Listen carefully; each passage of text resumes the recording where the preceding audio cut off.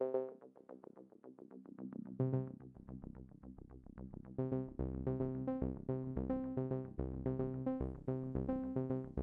right, ladies and gentlemen, welcome back to another episode of Live from the Ley Line. I'm your host, Cameron Porter. As always, I'm with my boy Avery Newitt. Avery, how are you doing? I'm good. How are you? I'm doing well. I'm doing well. And today is very exciting, ladies and gentlemen. We've got a little treat for you. So put on your bib because it's treat time. Okay, we got a Yes. reigning champion, Dr. Zane Newitt. Get it right, ladies and gentlemen. The doctor himself is back to run a clinic on us. I'm not pretentious. I don't care about titles. Hey, you didn't work On, that hard to guys. be called Mister. That's true. That is true. Oh, I love it. I love it. We're so glad to invite you back on, man. This is exciting. Yeah, I really love the show. I remain very proud of what you guys are doing. It's hard work. Oh, You're thank you. subject to being shadow banned, censored, ridiculed, and Yeah, you're competing in the free market of ideas, trying to keep a free market of ideas. So it's exactly. it's very important. So really proud of you guys and honored to contribute, participate wherever you need me. Oh, Thanks, well, Dom. we're honored. We're honored. This is Yeah. exciting. So just tying into our last meeting, I think you definitely wanted to maybe just close the door on some more, of course, Patriot talk, and then go from there. Sure. Well, so for those who didn't see the last episode I was on where I was a guest, Avery kind of threw a zinger at me, and I was a little bit kind of waffled, which is not like me.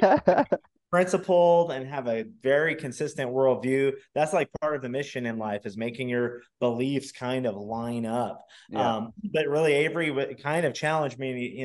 Avery, not to speak for Avery, he can pile on. Is pretty much his position is that we're at the point of no return. It's time to take up arms, a la the founding fathers, and fight to get some semblance of our republic restored. Yes. And I took a little bit of a softer approach and kind of waffled around for like 9 minutes on the last podcast, really just trying to hold it, at that point, kind of speaking to some of the things we all agree on is like, we would probably lose in an open revolution because they have more toys and hidden technology and Star Wars level stuff. So in some ways, they're trying to be provocateurs and goad us into that. right. However, Avery takes that principled stance that says, hey, the founding fathers were greatly outmatched by King George III, and that liberty and freedom prevailed. Yeah, Only 10% or less of the colonials were even actively in favor of. They may have been in favor in principle, but very few. It's more that 10% were willing to act. So. wow. So I really appreciate what Avery's stance on that. So I think where I've settled, just to kind of tie the loop on this, is I do think we're beyond the point of no return. And I think the method for getting there, if there's one that's left for us, is this concept of a national divorce, as it's being called. Meaning, so there's two important terms to really consider when we're talking about this. One is de facto and one is de jure. De facto, if somebody is the de facto king, it means they were powerful enough to invade, and the common person is so bullied that they say, yep, he's the de facto king. Yeah, So what is commonly known. It's interesting. The Latin word facto is in there, but it's not. It's a fact. It's just that it's commonly received. De right. jure is of the law. So that person that invaded, gosh, I'll use Wales as the biggest example of this. My ancestral homelands.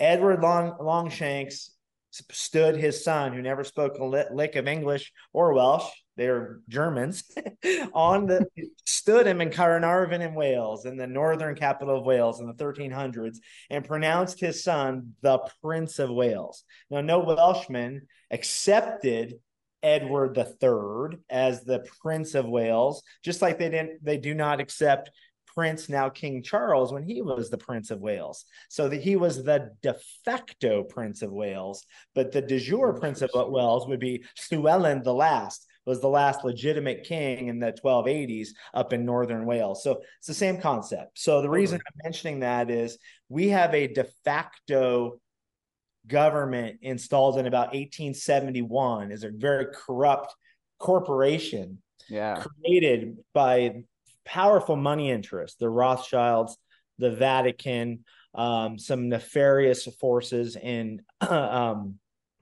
from an Ashkenazi kind of Jewish banking standpoint. Israel wasn't around in the 1870s, but so you've got these power brokers that created this thing via treaty called the United States Corporation. That's what is de facto in place, and that is the evil. We call it the deep state, or goes by many names today, that we all that are liberty-minded loathe.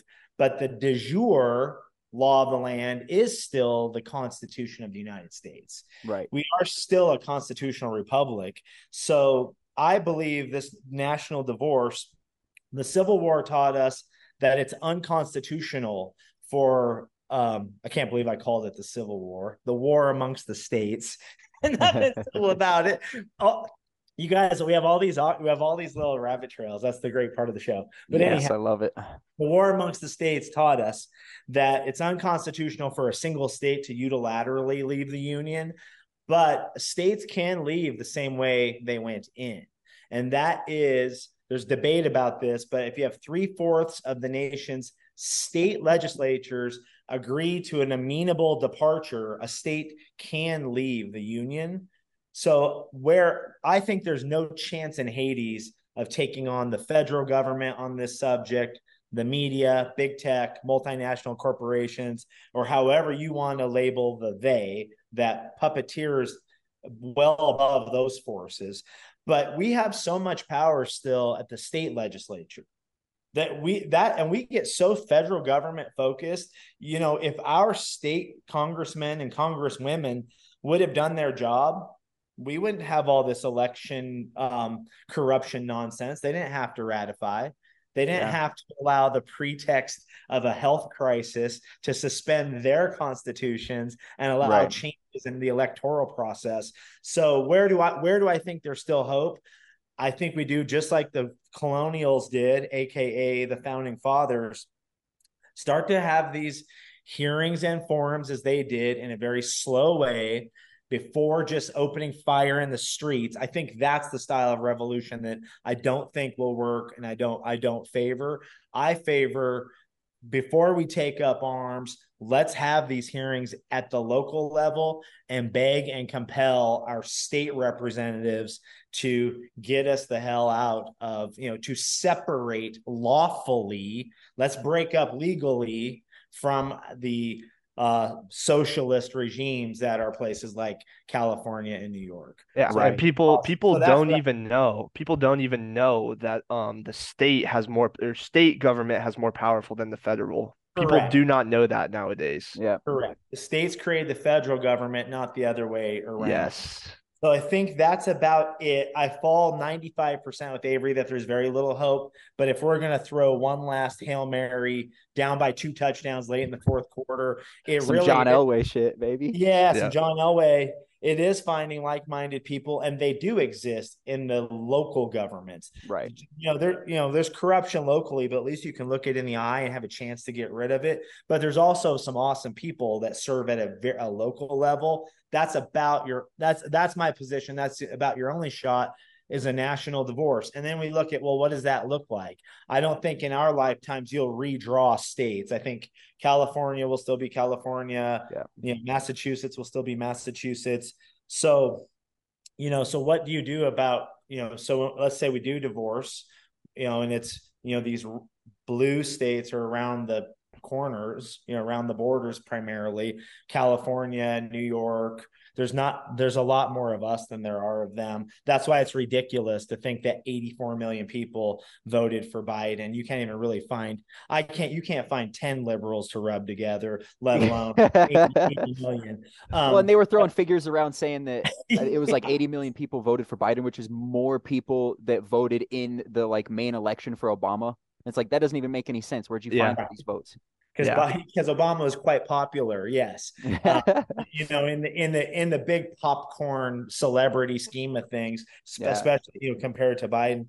So then those are the considerations. We just have honest conversation. This is what we do for our currency. Guess what? It's gold and silver and intrinsic metal based. No more fiat currency. This is what we just leave our Constitution alone, but we actually act in accord with the fact that it codifies God-given rights, and we love families and we leave people the hell alone. Yeah. And then what do you do about these socialist states, in this national divorce? What do you do militarily? And then they are going to starve and die, and they are still our American brothers and sisters. So what are you going to do for them? Socialism has never worked. They create nothing. They only redistribute what already exists. And no socialist regime has ever, and I'm using the word socialism, it's a vehicle for communism or fascism or Nazism or any form of collectivism. Yeah. It's never worked without American foreign aid. And that's the great irony of all. Socialism is a rich man's experiment of keeping the poor by convincing the poor that the middle class are rich, and then empowering the rich to steal from the middle class. It never works. So they will die in a generation, especially if they can't reproduce, because their plumbing doesn't allow for reproduction. Because all their doctors convinced them when they were 13 to mutilate their genitals. Yeah. So, I mean, what they are, and I'm saying this respectfully as a term, I know some will be listening, they are really useful pawns or useful idiots in a scheme that is a death cult that hates humanity and wants to wipe them out. So if they're going to exist and collect in these states, what are we going to do with these people? We still love them. We still love our neighbors. So there's so many challenges with it, but I think it's time to be very intentional and say, I can no longer live next to someone intentionally coming for my children, my bank account, my freedom to worship or not worship. That's the other big thing. Did you guys see recently the kid that got arrested in the park for reading his Bible out loud? Yes. I've seen plenty of those, but I'm sure I've seen the one you're referring to. It was very recent, in the last week. Yeah. It was ridiculous. I'm not even, I don't claim any faith. I have a lot of respect for the faiths, but I cannot believe that kind of infringement on his right to that's like part of, it's written in the First Amendment. You're allowed to preach. Yes. You're allowed to preach to people. Yeah. It's part of it. Especially compared to what they're already allowing to happen. Oh, I know. And again, we would fight for the right for the others. And there's not sides, but those with a different worldview to preach at us. Yeah. I'll fight for their right to do it. Yeah, me too. You can offend me. I'll take in the information in the course of debate, break it down, try to make a decision. And maybe I'm wrong and I change my mind. How's that ever going to happen if thoughts are censored and controlled? Well, it's thought police, and quickly it gets Orwellian. It turns into 1984 so fast. Yeah, they're editing things, and they're in your brain, catching your thought before it even happens. So as we think about what, and Avery and I have all these lists. What do you actually do?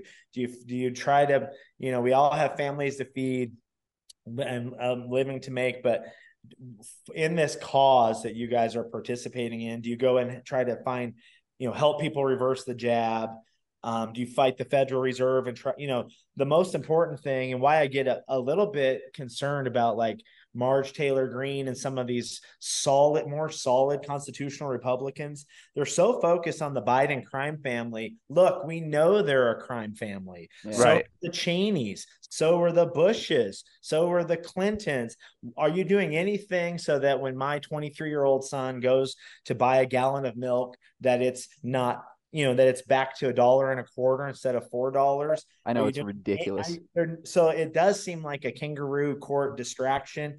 I'm not saying, some conspiracy, truthers like ourselves proudly, we get so factionalized and mad at each other. I'm not saying that they're in on it, but some of these otherwise patriotic Republicans seems like they're just participating in the theater again. They just feed into it. CIA, not taking on getting rid of the FBI, the Federal Reserve, or doing anything that impacts a young person or a middle class person's wallet that they should be doing. So that's they just say all the right things. Yeah, they say all the things you want to hear, and you're like, oh, that's a good guy, sure. And then they don't end up. That's like a politician for me. That's not a surprise. I hear that and I'm like, oh yeah, a politician. Yeah. Representative Gates, I saw a snip. He was at a hearing and he was in favor of defunding entirely the ATF.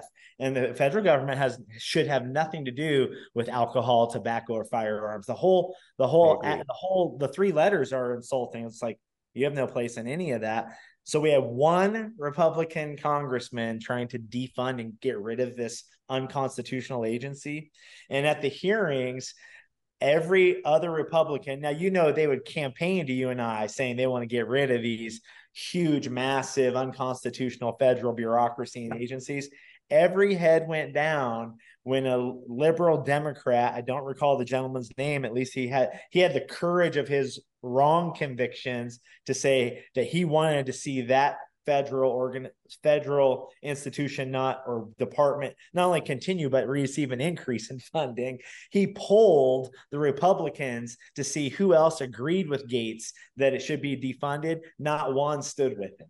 Yet they will all definitely lobby and campaign under the premise of getting rid of 10th Amendment, all of these agencies that are not anywhere authorized in the Constitution of the United States. So the theater just goes on. You got one or two heroes like pushing a boulder with a plastic spoon. Yes. Who is that? Is that Matt Gaetz? No, the Greek mythology where he pushes the stone. Prometheus, yeah. Oh, yeah. And it keeps rolling back over him. That's what the heroes are doing. But just when you think you're about to get to the top, it rolls back over and the day starts over again. And you got to keep fighting. Yeah. So, man, it's frustrating because this seems like something people have known. This was like what my, woke people that in my childhood were telling me. They're like, hey, don't trust these politicians. They're going to shake your right hand and steal your money with their left hand. It's one of those kind of things. Like they're always doing a little illusion on you. So just be aware. And I don't know. I just get weary when anybody is professed to be too much of a hero. Because then people like RFK, who by anything that he says, I should be on his side. He says all the right shit. Yeah. But my spider senses are tingling. Yeah. And I don't know why. Yeah, we've talked about him a bunch. Yeah, it's definitely weird. His book just rolled in the mail about Fauci. I haven't cracked the cover of it yet. Yeah, we just don't know. Sometimes you do have to trust those spidey senses. Like, is he part of the theater, controlled opposition, just a mouthpiece, a gatekeeper? We are always have this skepticism about anyone in power, and it's healthy. So that's what the founders want out of us. That's a good point. Yeah, we're probably doing them well. They're like, oh, thank God. Yes, exactly. Yeah. But you always worry that's going to that distrust is going to keep you from letting a good thing happen. I agree. There's a balance in there somewhere for sure. You have to, it's just discernment. That's what it comes down to. And that's not easy. And then you have to be open and being like, oh yeah, I was wrong about that person. And go back to the drawing board because you will get fooled by people for sure. Yeah. And in these cases, I think more often than not, it's like you realize you were wrong because the lies come out and you're like, oh, I was lied to. It's not that your morals were off.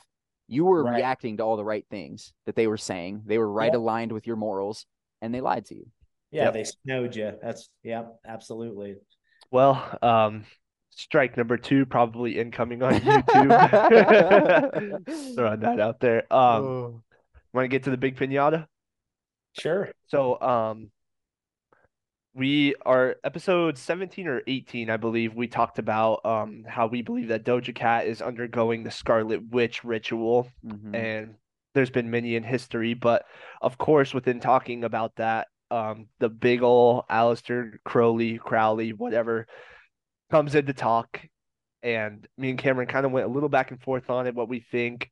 He's obviously a huge proponent of dark magic and all kinds of things in modern day culture. So many bad musicians, not bad, but evil musicians, attribute him to lots and lots of inspiration and stuff like that. So anyways, like 20 minutes after that episode went up, my dad texted me and was like, please get me on. I want to talk about Crowley. Hell yeah. So here we are. So I just want to kind of segue into whatever you want to tell us. We could do like 10 episodes on that subject, and you all did a great job of hitting some highlights. But I do think that particular man or whatever he is does have some connection to the present time. So I think he's a beast. That's what his mama called him, and he loved that nickname, and he appropriated it for the rest of his life. Yeah, he embraced that shit. Yeah. So there's so many different avenues we can take from he's such a multifaceted character from his time as a double agent working for the British Secret Oh, Intelligence. it's such a cool thing. Was it MI6 back then? Is that what it was called? MI6, yeah, So some cool. serious James Bond He was a type fucking activity. spy, bro. A dark arts occultist spy doing Yes, sex yes, magic. Come correct. on now. Correct. So, but I want to touch on, and I know we're going to rabbit trail, but I want to try to help the listener connect a little bit to what does it matter for today in the big scheme of things.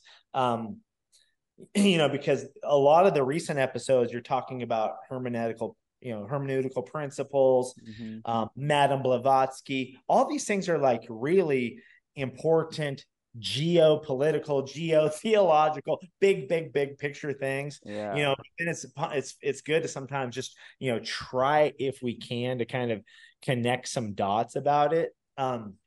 So if I may, I'm kind of going to open with, are you all familiar with General Albert Pike?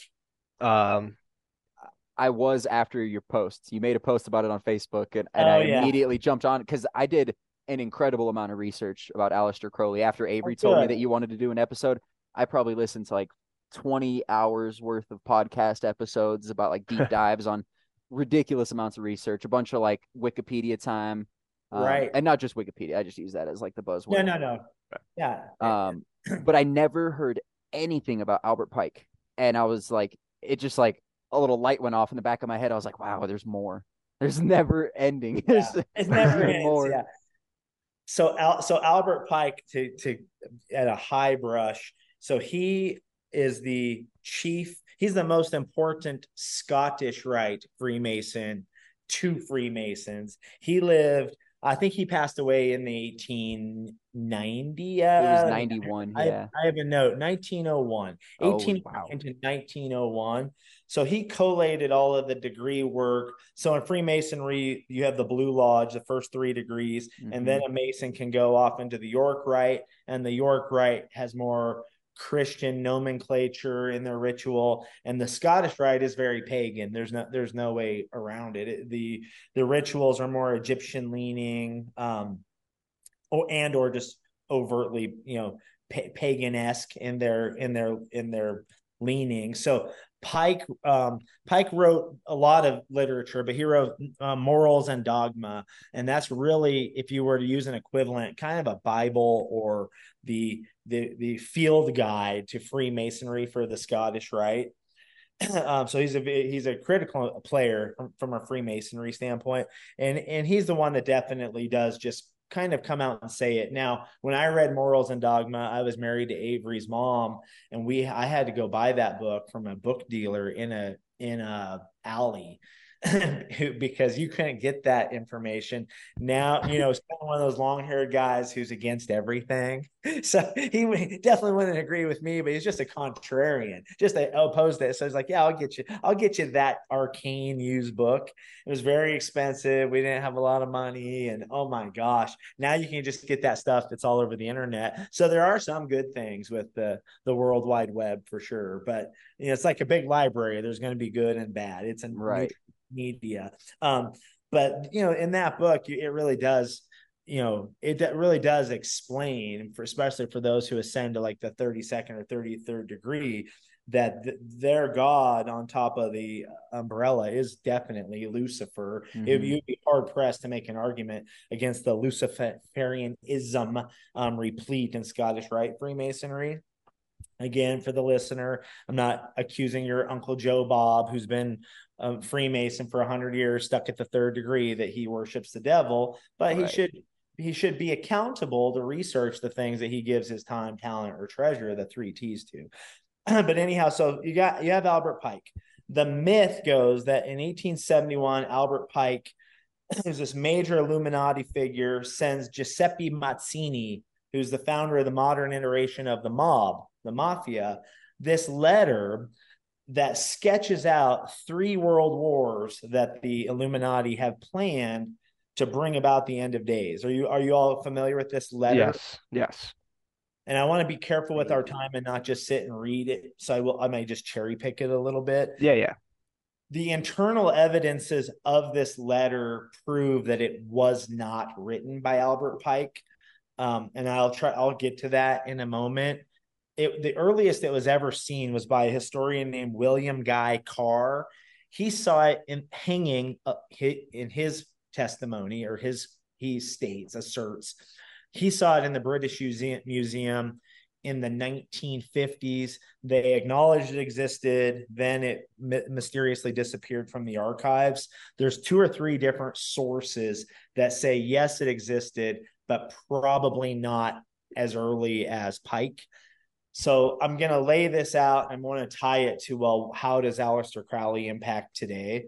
So, and I'll try to cherry pick. So the contents of the letter pertaining to the First World War, so that's 1914. The First World War must be brought about in order to permit the Illuminati to overthrow the power of the czars in Russia and of making that country a fortress of atheistic communism. The divergences caused by the agents of the Illuminati between the British and the Germanic empires, so that's a huge Crowley factor, will be used to foment this war. Now remember, Crowley was an agent exactly at that time. At the end of the war, communism will be built and used in order to destroy the other governments and in order to weaken the religions. So those that believe that Pike wrote that in 1871, that would make it extremely prophetic. Even if it was written later, it's looking back on their game plan and exactly specifically what was carried out in World War I. To great detail, which is interesting. Great detail. Yeah. And then just a comment on the czars and on Russia. They literally are used as pawns. The nicest people in the world are the Slovakian people, be they Ukrainian, Lithuanian, Romania, Russian. So the founding King Arthur-like hero in the Slovakian, or the Slavic, not Slovakian. Slovakia is a country. Slavic nations was this king called Kiev Rus. Just like the capital of Ukraine is Kiev. And he was a little bit later than Arthur by 300 or 400 years, but he's an Arthurian-like founding king hero. So the capital of that entire region, like Ukraine, came first before what we now know as Russia. So downstream and through a few twists and turns, his ancestors were the czars. And the czars were hated by the Rothschilds because they refused to allow the Rothschilds to issue and control their currency. And Rothschild made a threat and curse upon the czars to not only wipe them off the face of the earth, but to curse the lineage and every born Ukrainian, Russian, like I said, Slovakian person ever to be there born afterwards. So you have this hatred for the Slovaks as a big block, as an ethnos that is just, and they're used to this day. And I mean, does that not ring true here in 2023? So decided to take that little rabbit trail, but literally, they're wonderful people, absolutely just used as pawns right now to kill each other in a proxy war for the United States to bring about World War III. But that's another little rabbit trail from this Which letter. will be the last one, by the way, according to the letter. Yeah. So on to the Second World War. The Second World War must be fomented by taking advantage of the differences between the fascists and the political Zionists. This war must be brought about so that Nazism is destroyed. So here's the whole Illuminati technique of raising up a boogeyman as a pretext to go destroy the boogeyman. Yeah. And that political Zionism be strong enough to institute a sovereign state of Israel and Palestine.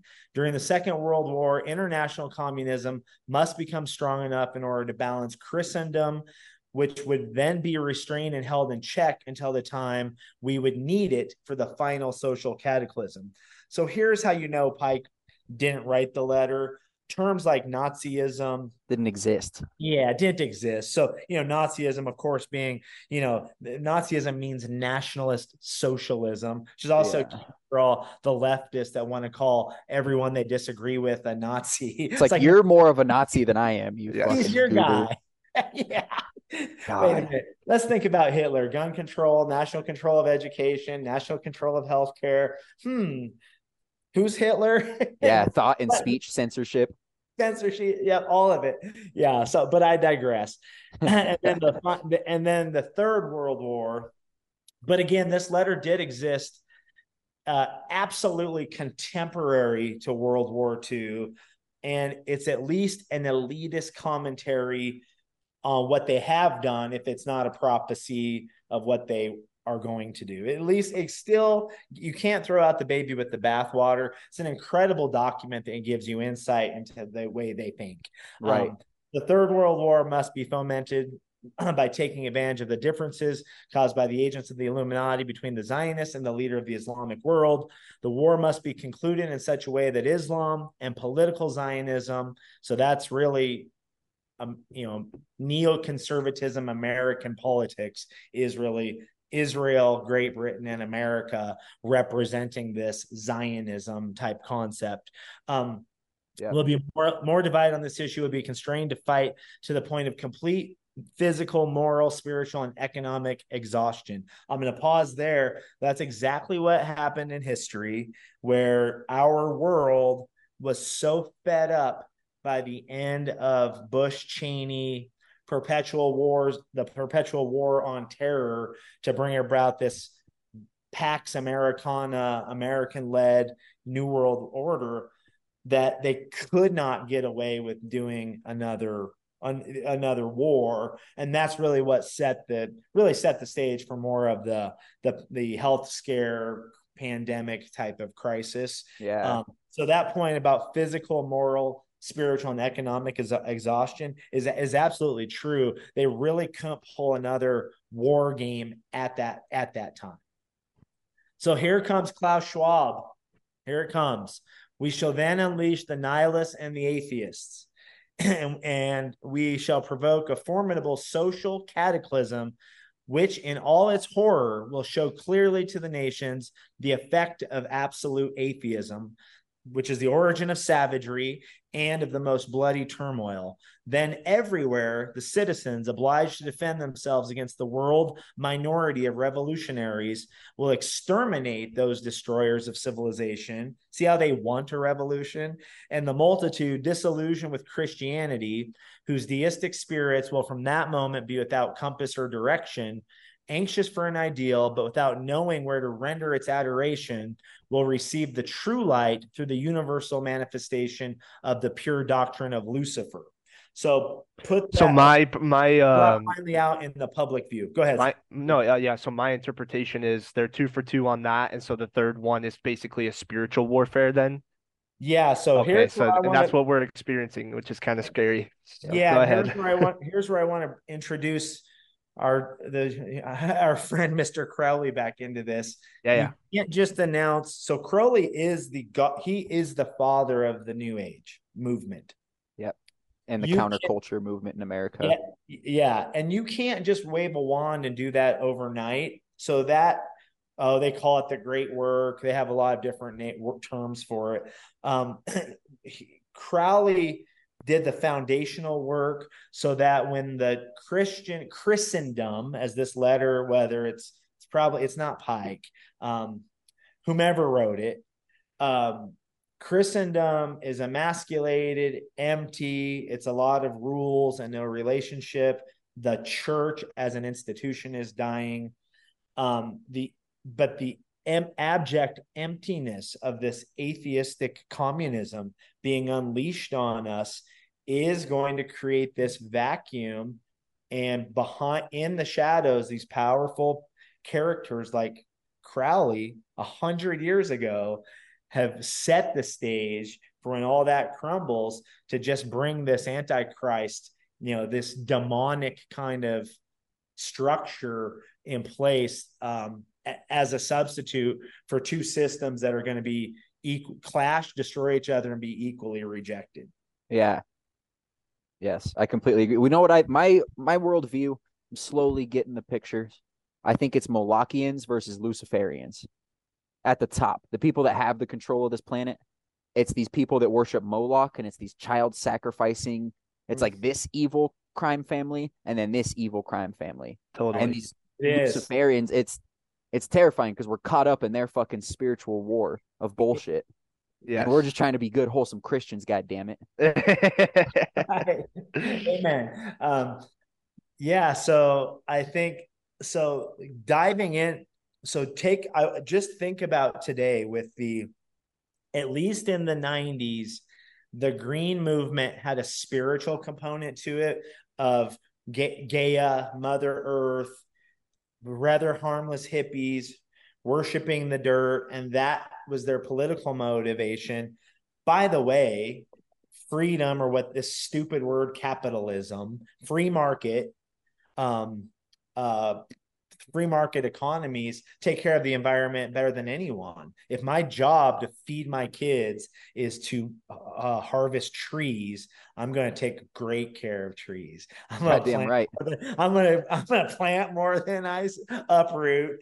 You want to go look at nations that are horrible to the environment? Go look at China, communist nation. Yep. So the Klaus Schwab Great Reset, Green New Deal, just step back and look at the vibe of it. There's nothing spiritual about it. It's atheist. They're just telling you that you have too much of a carbon footprint. You're consuming too much as an economic unit. While they take private planes back and forth to each other to suck each other off. So they have, for us to sustain and live on as slaves, we have to accept less slavery and have less resources. It's not really anymore about Mother Earth. Just notice, I know Klaus Schwab dresses in kind of futuristic garb or sort of religious regalia, but there's nothing spiritual. It's all materialistic Marxism or transhumanism. I was just gonna say they do have a religion. They're their god. They're the god. But there's no druids petting the bunnies, doing shrooms, running through the tulips. They could use some fucking shrooms. I'll tell you that much. Absolutely. Some of my closest friends over the years are pagans, and they actually agree with me on every single issue. We disagree on who Jesus is. Yeah. We debate that, and we hug each other, and we agree to have a beer and talk about it again the next time. But they're not all this communist shit. Yeah. Yet they get sort of lumped into it. So, this stage is set identically in absolute specific accord. And the father of the New Age movement, so Crowley, let's talk about what he believed and try to at least skim the surface. I know we're going to run against time quickly, but so Crowley almost believes like we do. And okay, that's a hard statement I just made because this guy's fucking evil to the ultimate degree. So I want to talk about... Is he evil or is he without morals? Because I've been going back and forth with this. Do you think he was innately actively trying to be an evil force on the planet, or do you think he was just acting outside of the moral boundaries that were set on him by what he believes to be the truest evil, which is Christianity?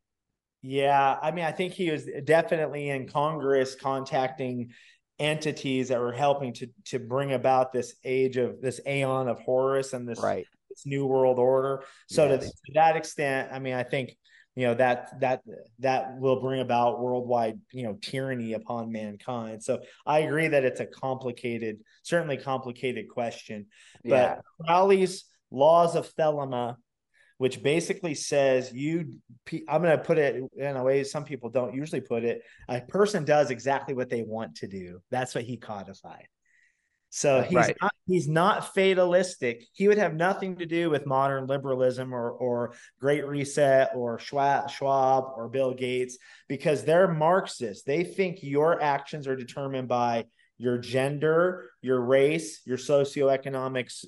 What is cross intersectionalism is you keep finding groups to find your outrage and what drives and defines you.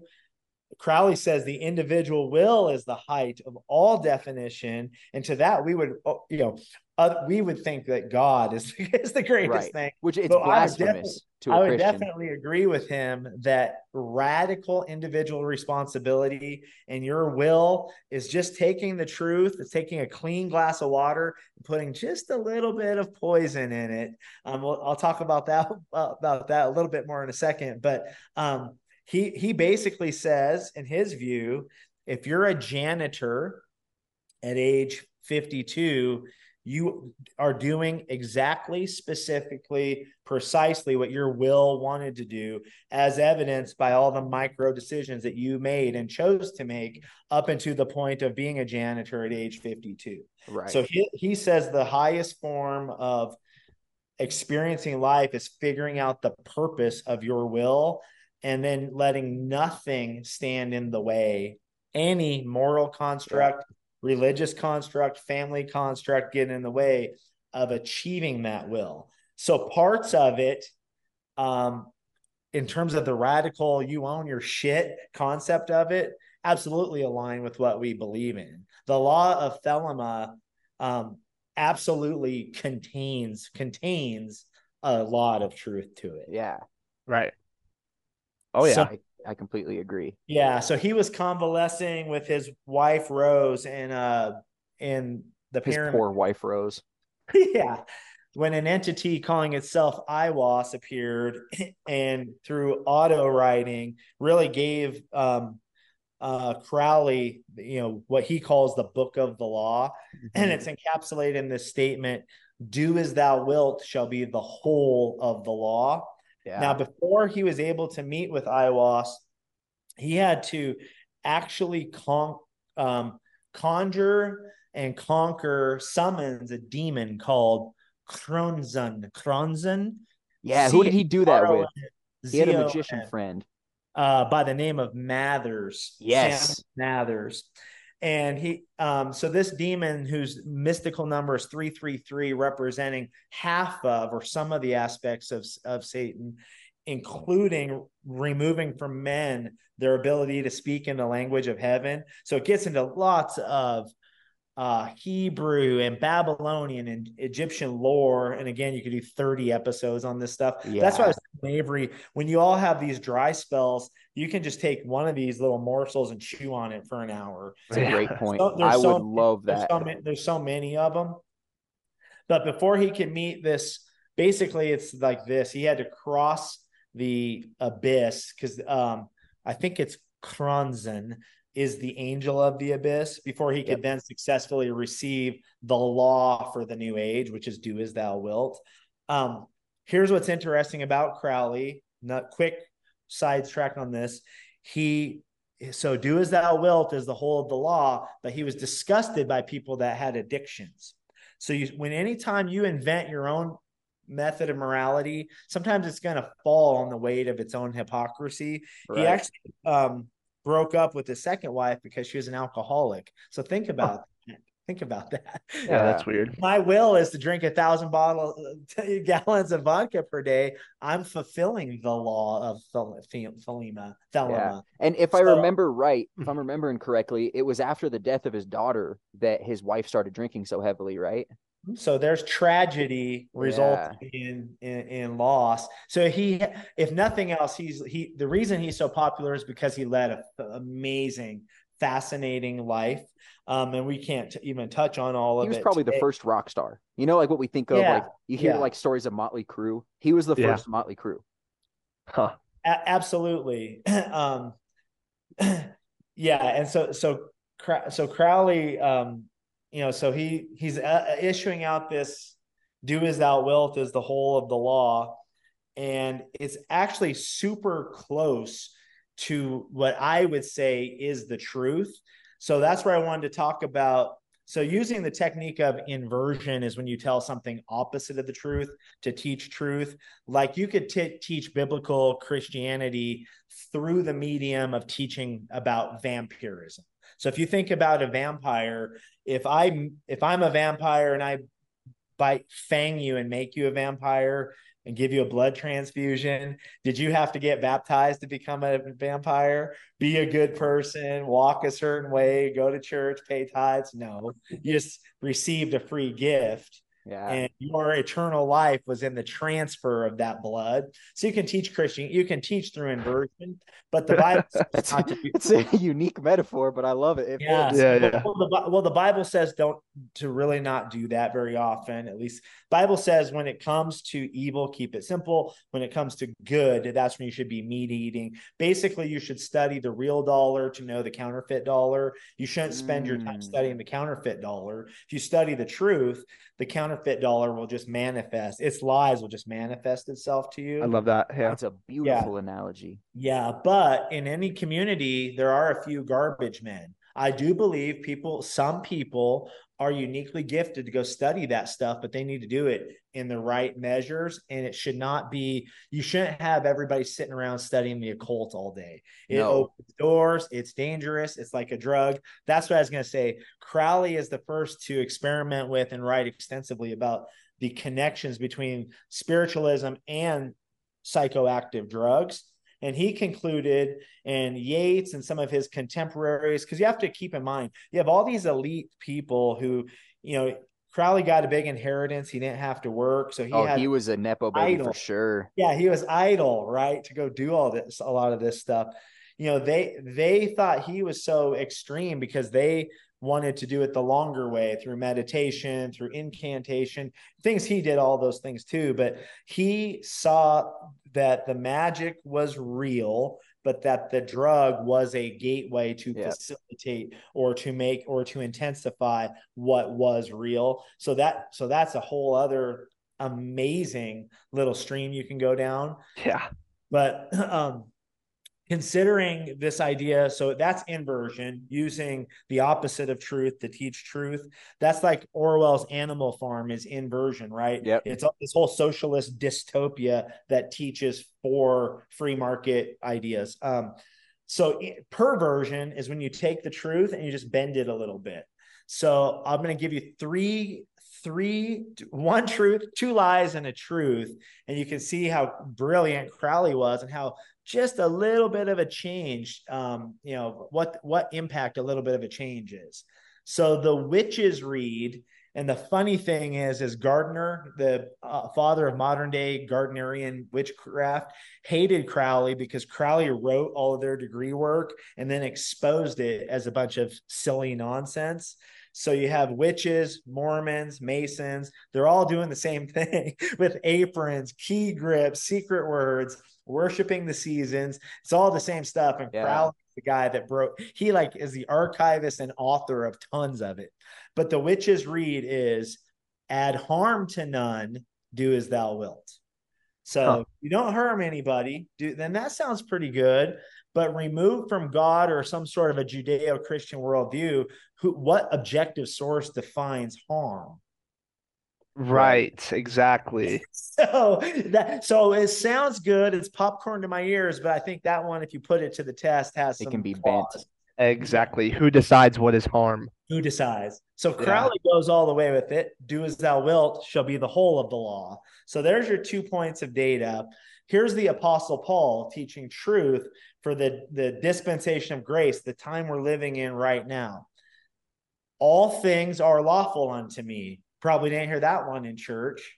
All things. How many things? All things are lawful unto me, but not all things glorify. All things are lawful to me, but not all things edify. All things are lawful unto me, but all things are not expedient, which in the King's English means practical. All things are lawful for me, but I will not be brought under the power of any. So the truth is almost exactly what the witches and Crowley says. You can go bash a baby seal over the head with the club. Technically, you can do whatever the hell you want, but you ought not to, because it doesn't glorify God. It doesn't edify your brothers or your sisters or your parents. And doing certain things brings you into slavery unto those things. Wow. Love it. Yeah. So I think the height of Satanism is really not a monster that jumps out and says boo and is overtly frightening and terrifying, although I'm sure that can certainly be part of it. It's taking the truth and just going like this, click, Yep. One little click over. Yep. So all things are lawful to me. Do it. So do what thou wilt, but don't be a slave to something, and don't do things that don't glorify God. Wow. Which is beautiful. That's how everybody should live. That's how everybody should live. And then kind of the end result of some of Crowley's work, he had all these abbeys and castles and hamlets.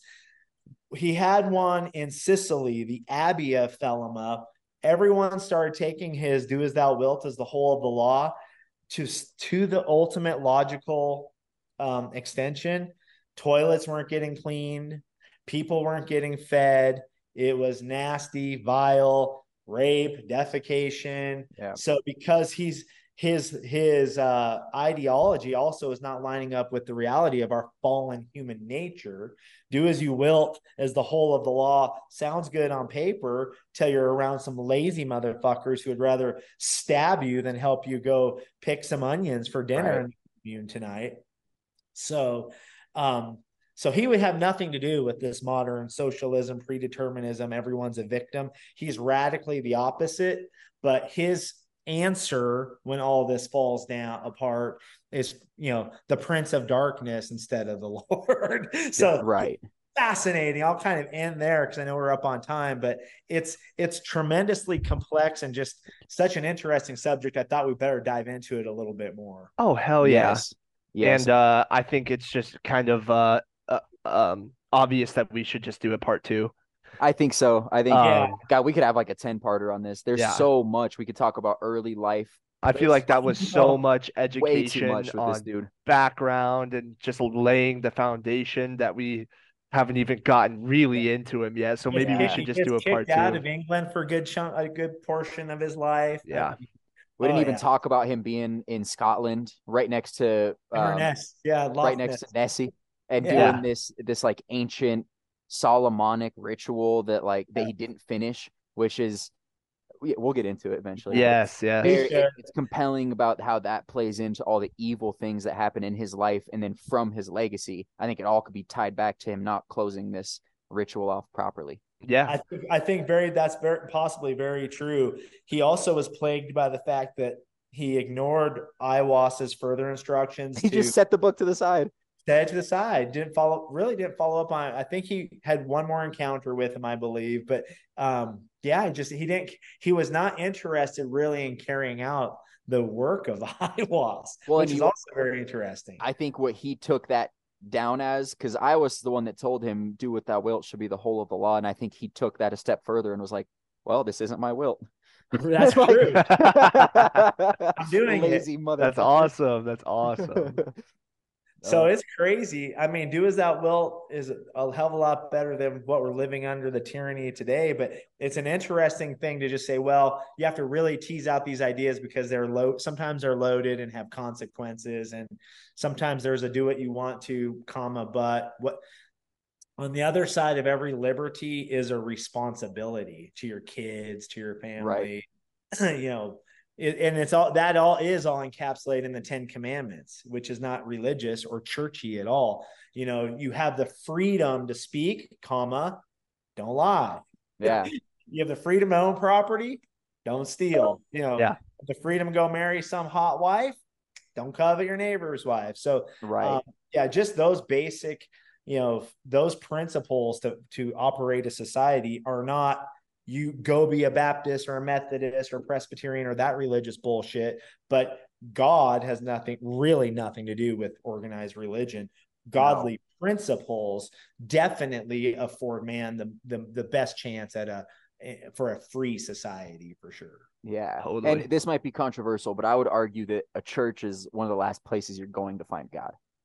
Yeah. The modern churchianity, no doubt. Yeah. I've always been that way. Yeah. I've always been that way. Yeah. I mean, the word church just means called out assembly. Yeah. Ecclesia. So, there are a lot of fellowships that get together, open their Bibles, have a cup of coffee, and dive into the issues just like we do. Yeah. And God is definitely there, but he's not in the formalism, institutionalism, or man-made doctrinal chains that you see in the church, for sure. Right. The God of this world, little g, who is the devil, is kind of running all that stuff. Unfortunately, yeah. I love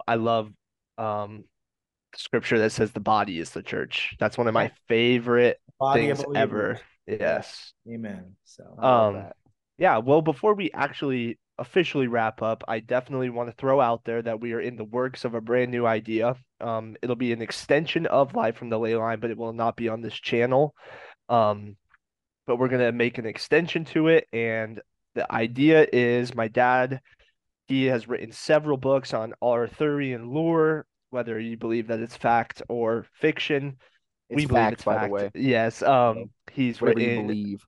he's written an entire book on uh the vampiric styles of how would you say it, Dad? Women. yeah, I mean it's about psychic vampirism, and it's kind of a help guide for men dealing with that, but also being also enacting some of the law of Thelema, like, hey, you still own your own, your will is still what you're on the hook for. Thank you. So so how it's gonna work, it's kind of a new idea. It's basically a audio book. It's a chapter at a time. They're going to come out weekly. And the way it's going to work, here's the twist. He's going to read it, and then me and Cameron are going to go through and basically do a read and review. Yeah. So he may tell a chapter that's about Nephilim walking through the sea, and we'll be like, so what we'll go back and we'll be like, so what did you mean by this was his, sword and blah, blah, blah. It's going to be a read and review. Kind of a different twist. I don't see many people doing that. So me neither. Just to announce that's in the works. I read, Avery, that your generation only 12% actively read every day. 30 or 40 years ago, that was 70%. That's okay. That's not to knock anything. It just means, but you consume knowledge just as well or better than we who are older do. You just do it in different forms of media. Right. So I agree. I think it's something new, unique, where you're still getting the content of the book, but the unique thing is you're getting the authors, and we can do the reader review or even try kind of almost live. You two are such good interviewers. You could say, now, Zane, you said, or you really struggled to write chapter 14. It was hard for you to get that content out. What were you thinking when you wrote that? Exactly. Yeah. That's not out there, but so that, if an average book is about, let's say 25 chapters. So 25, 30-minute, a chapter is about 5 pages, of reading. It's maybe 15 to 20 minutes with some garnish, but basically you all would become maybe publicists or a platform. I think you'd have to figure out the definition, but it's like, this is our book. It's 25 short episodes, and you're going to get the whole book plus the actual author's emotion and experience and kind of how they were able to get it out into the So totally. So I just wanted to give that heads up to our listeners if you're interested. And I know you already have a pretty good following for your books through your friends and family, and you pretty much have a Facebook community, Dad, if you didn't know, but I'm sure awesome. They'll be very interested in that as well. So I'm really looking forward to that. I think there's something there. I think you two are very natural interviewers. It doesn't have to be conspiracy, politics, theology. It doesn't have to be the cool stuff we're into. I feel like you could get somebody that's writing a book about underwater basket weaving, and they want to get their book out there, and you're like, okay, we're going to 14 chapters. That's 14 30-minute shows. Here's how we lay it out. Yeah. And then they go on Amazon, and somebody can buy the canned version of hardback, paperback, audio book, or click whatever cool thing we call this. And it's we're gonna have to come up with something cool. We will. Yeah. So let's be thinking about that. But that's how really awesome stuff is born. So I think we should cut our teeth on it and do it fast and get it going. I love it. I think we should call it a readcast, personally. I don't know if that's already a thing, but do a lot of internet research, and I trust whatever you guys come up with there. But readcast sounds pretty cool to me. Any finishers? Great. Any finishers? Anybody? No, I'll let you guys close her out. Any last green tea shots? Or I guess you close with the beer, huh? I'm just going straight proper today. Proper. I have boxing in about 2 hours and 30 minutes. I got to keep real light. Yeah. Makes sense. Well, that's awesome to hear you're still boxing. You got to stay fresh and fit in case the fucking communists try and take over. Yep. You really do. You really do. Good luck in playoffs, Cam. When you Hey, get to thank your you. yeah, good luck, Cam. When you get to your mid 40s, it's imperative that you continue to do some sort of exercise until you fall over. So Yeah. If you don't lose it, or if Jesus Christ, if you don't use it, you lose it. Yeah. So yeah, all right, guys. Oh, I love it. This was great, gentlemen. Yep. Yeah. This was a lot of fun, and I can't wait for part 2. Part 2 coming. Yeah. Absolutely. Avery. Yeah. Zane, you guys get in contact with each other. Let me know when it works out best, and we'll run it back. Yep. Folks. All right, guys. This has been a great one. If you guys listen to the end, like always, you're one of God's children, and you will be one of the 10,000 led into heaven. Okay, I'll make sure of it. And in the meantime, while we're waiting for that, you guys need to go and like and subscribe to the podcast. You can give us 5 stars on Spotify. You can say something nice. You can say something mean. Just give us 5 stars. Okay, I don't care what you say. 5 stars will make you holler. All right. Ladies and gentlemen, thank you so much. Boys, you guys have a great night. Yep. Talk to you later. Love you.